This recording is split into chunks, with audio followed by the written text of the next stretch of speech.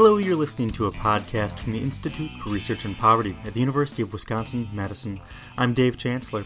For this, our June 2016 podcast, I talked with University of Washington sociology professor Alexis Harris about monetary legal sanctions. Harris has a book coming out this month called Pound of Flesh, Monetary Sanctions as Punishment for the Poor. When Professor Harris visited IRP in April of this year, she gave a seminar based on some of the work she did for the book, and I had the opportunity to sit down with her for an interview. When we first started talking, Harris said her project on legal sanctions and debt initially grew out of a request for proposals, or RFP, from the Washington State Minority and Justice Commission, to which she and a collaborator responded. They were looking for researchers to study legal financial obligations, LFOs, in Washington State, and my collaborator just forwarded the email to me and said, hey, what do you think? And so the RFP wanted statistical analysis of state court data, but we're both qualitative researchers, and so we added 50, and we said we'd also do 50 interviews. And so that's sort of where it came out of. We knew nothing about legal financial obligations. We just thought it would be an interesting project. And it sort of just, statistically, it was interesting in terms of looking at the variation of the amounts of fines and fees that were imposed across Washington State and the variation that by which counties imposed them. And qualitatively, what the interviewees, the people who owed the debt, were describing in terms of the different practices by counties, in terms of how they were being sentenced money with no real discussion of what they were able to pay, and then the sanctions for non-payment, that they would actually go to jail if they didn't make payment, was really, really interesting. And so after that work with the collaborator, I just decided I wanted to go sit in on the courts and do observations of sentencing hearings and observations of hearings, sanctioning hearings, essentially, when people were brought to court because they hadn't made payments. What were judges doing, saying, and what were the consequences for individuals? Professor Harris says there are actually several categories of what in Washington State are called legal financial obligations, or LFOs. She says that a main one that a lot of people think of is restitution, or the sanction that's assessed to the defendant to repay or make up for harm caused to the victim. But there are many other types of LFOs. The other sort of buckets are fines that are associated with the specific offense that's supposed to be the punishment. So a $1,000 fine for a drug fee, for example. There's fees. There's user fees of the court system, and these are just to recoup costs related to offending. So costs for a jury if you opt to have a jury trial. Costs for court costs. There's a general court cost in Washington State for $200. There's the cost for the use of your public defender, which can cost in one county, it's regularly $450. There is a DNA cost for the collection and banking of the defendant's DNA. There's a victim penalty assessment cost. Even if you don't have a victim, you're charged $500. So there's a whole bunch of costs associated. So restitution, fines, fees, and then there's surcharges, which are calculated on top of the total principal. 10%, for example, is money that goes to a clean elections fund. So if you're running for a campaign in Washington, you can apply to tap into these funds to help run your political campaign. So restitution, fines, fees, surcharges, and then there's collection costs. And those can be in the form of interest that's attached, calculated on top of the total amount owed, and then collection charges. And that exists at, annually in Washington, we have a $100 collection charge, but then counties and municipalities also charge for per payment fees. Convenience fees if you're going to pay online or use a credit card. So there's a host of monetary sanctions that that people are responsible to pay. I asked Harris to give me a sense of the financial situations of the people on the receiving end of these legal financial obligations. It depends on which jurisdiction, but largely, in some jurisdictions, 80% of the population before the court rely on a public defender, that they've been certified by the court that they're indigent enough to the extent that they can be provided a public defender. So these generally are poor people. Many sociological and criminological studies have found that people who make contact with the court system tend to be underemployed or unemployed, tend to have mental health problems, drug and alcohol addiction. Work by Becky Pettit and Bruce Western found that particularly men who drop out of high school have high likelihood of having contact or being incarcerated. So this isn't the population that's highly functioning in society in general. So it's sort of counterintuitive to create a system that we're going to fund that local governments based on this population of people when this population of people can't even support themselves. Because of the combined factors of many of these defendants being poor, unemployed, having mental health issues, and chemical addiction issues, Harris says they simply don't have the means to pay all these costs, which puts them in a position of receiving what she calls a permanent punishment. Many don't have the ability to make payments, even if it's a $20 a month payment. In Washington, with the 12% interest and the $100 annual collection, their bill keeps growing. So even if they make $20 payment per month, that bill goes up every month. And so what happens is, because this debt, you cannot declare bankruptcy on it, it can never go away. It becomes a permanent punishment for so many people who have criminal convictions in Washington state. We essentially have created a two-tiered system of justice. If you're of means, you can do your time in prison, you can pay your fines and fees and wash your hands. You'll still have the stigma of the felony conviction and related collateral consequences, but you can at least start to move forward. If you're poor, you do your time just like the wealthy person did, but you can't pay your time, you can't pay your fines and fees. You are stuck. You're under the purview of the criminal justice system. You're tethered to the criminal justice system for the rest of your life. Even if you're making regular payments, you still have to show up and make that regular payment every month, right? But if you can't make your regular monthly payment, it becomes even more intense of surveillance or supervision, where you have to regularly report to court. And if you don't do that, then you'll be summoned to court and literally brought to court by police via warrants.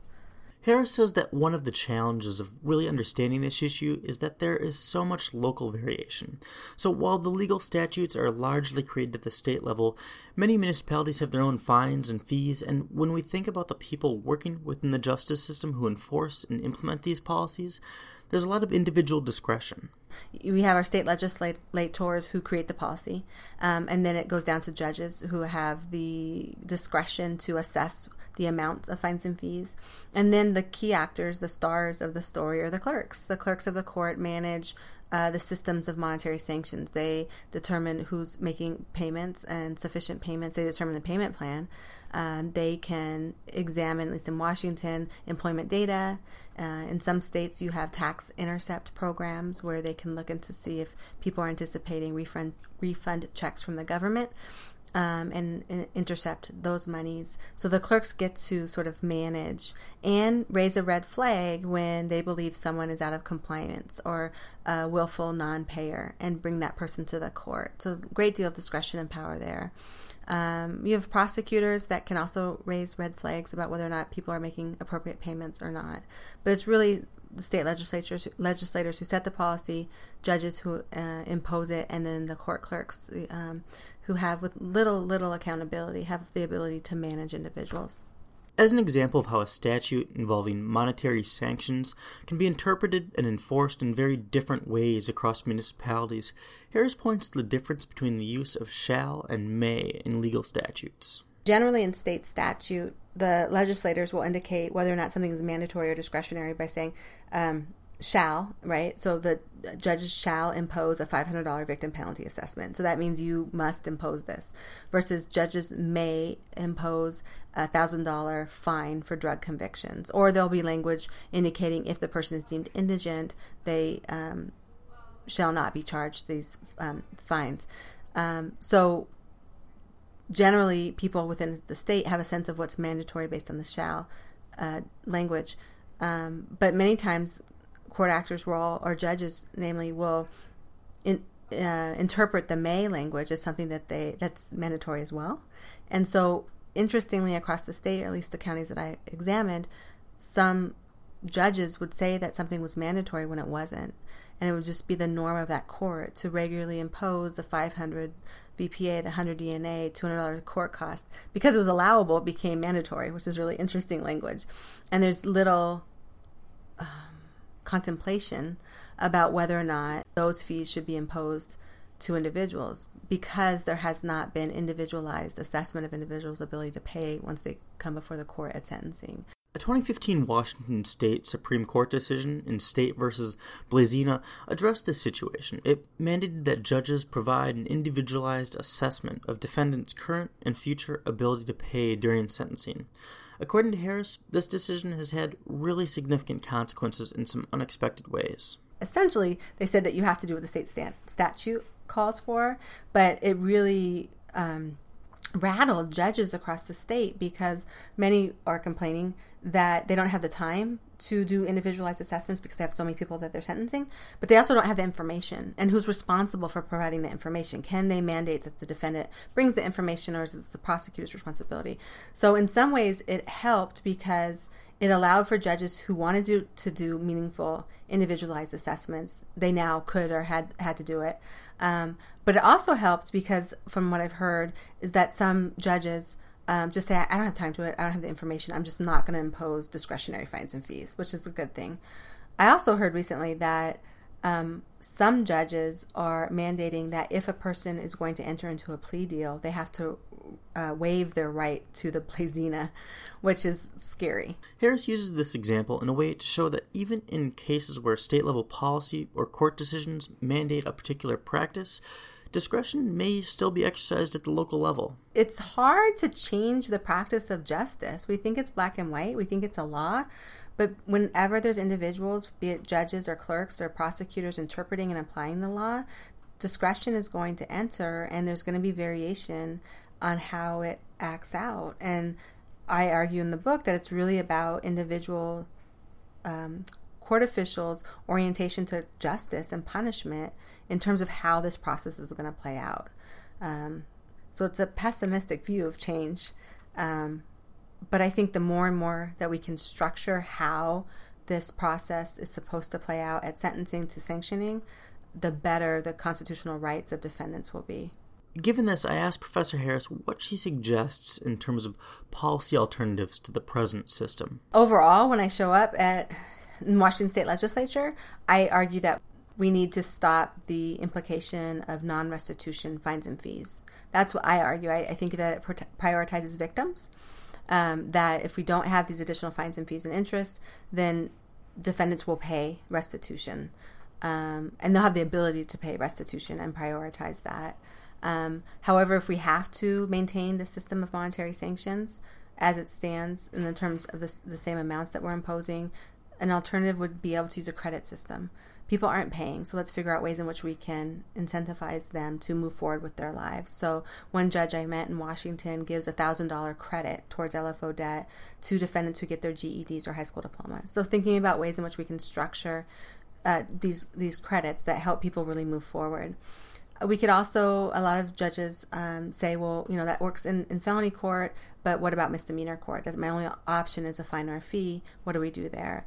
I would argue there that we look at options of day fines, where we have the offense score and the severity of the offense, ranging from 0 to 16, and we have the defendant's ability to pay their average daily wage, and we multiply those scores. So it's the cost that is assessed to the individual is proportionate to the severity of the offense and proportionate to what the individual has the ability to pay. Harris says that in terms of policy alternatives, one of the broader issues here is that many local jurisdictions use these fines and fees to fund their justice system operations, and that we need to think about ways to cut costs if we hope to make those systems less reliant on monetary sanctions as a revenue source. Sometimes I talk about sort of the Mercedes-Benz criminal justice system budget, and maybe can we figure out how to do like a Volkswagen, I don't know, it's a cheaper car budget for the criminal justice system, but really thinking, okay, do we need to have all these people in the system, right? Can we decriminalize certain types of acts and not bring them into the system so they're causing us money? Like in Washington State, we decriminalized cannabis. Can we think about maybe doing pre-arrest diversion programs where it will be costly in the front end, but in the long run, it's going to save arrests, prosecution, incarceration, and then all of the related collateral consequences and recidivism that's going to come from that. So thinking about how we can give people clean and sober housing, drug and alcohol treatment, education, and employment before we incarcerate them and give them a felony. If that might work a little bit better. So there's a lot of different ways in which we can rethink the punishment, but I think practically those are the policy recommendations. But even broader, we need to have a conversation about punishment. Like, really, what is the point? Is 10 years enough for assault, or do we need to have financial penalties attached to that? Do we need to have this slew of other types of punishments, from electronic home monitoring, DOC supervision, drug and alcohol treatment? Like, all of these other things cost individuals. So if we step back and say, what will make a person accountable, remorseful, and make the victim whole? Can we rethink that package of punishment, and maybe think about how, when they're done, and then these are ways in which we can reintegrate them into society. In the long run, I think that prioritizes safety.